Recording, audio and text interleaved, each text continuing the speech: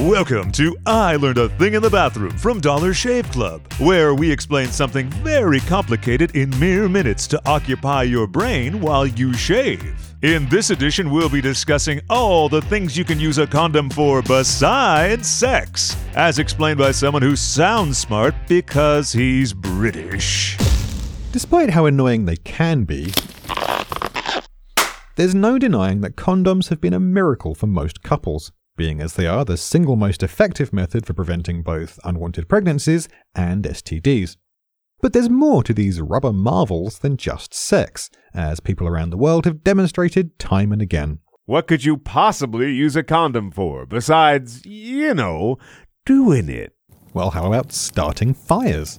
According to wilderness survival educators Willow Haven Outdoor, latex condoms make perfect kindling, as they ignite almost immediately and burn for several minutes. And once you've got your fire going and your water boiling, why not use another condom to reheat your meatloaf? Why don't I? What?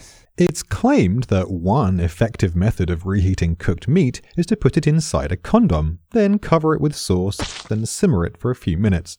It's a sort of emergency take on the sous vide, a French culinary technique in which food is vacuum sealed in a plastic pouch and placed in a water bath. I think I'll skip that one. What else you got?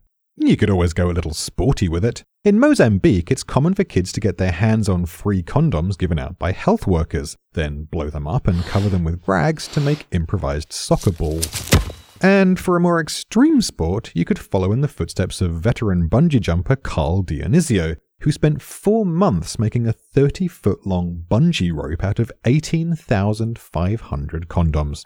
Amazingly, he actually survived the jump. Ay, ay, ay. A little less insane is beauty vlogger Layla Tari, who went viral after uploading a video of herself using a condom to better blend her foundation.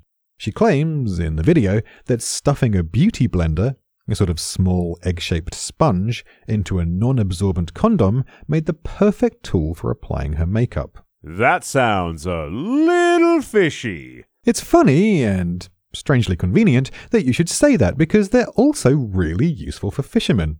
In Cuba, for example, where buying a rod, tackle and a boat is too expensive for most people, it's customary to tie inflated condoms to the fishing lines, which then float as far as 900 feet from the shore and out to sea.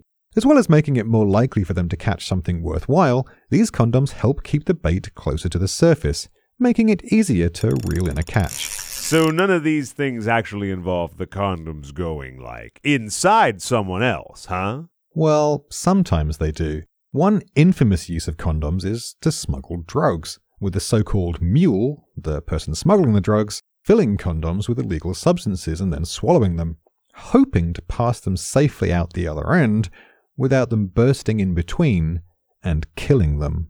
You know what?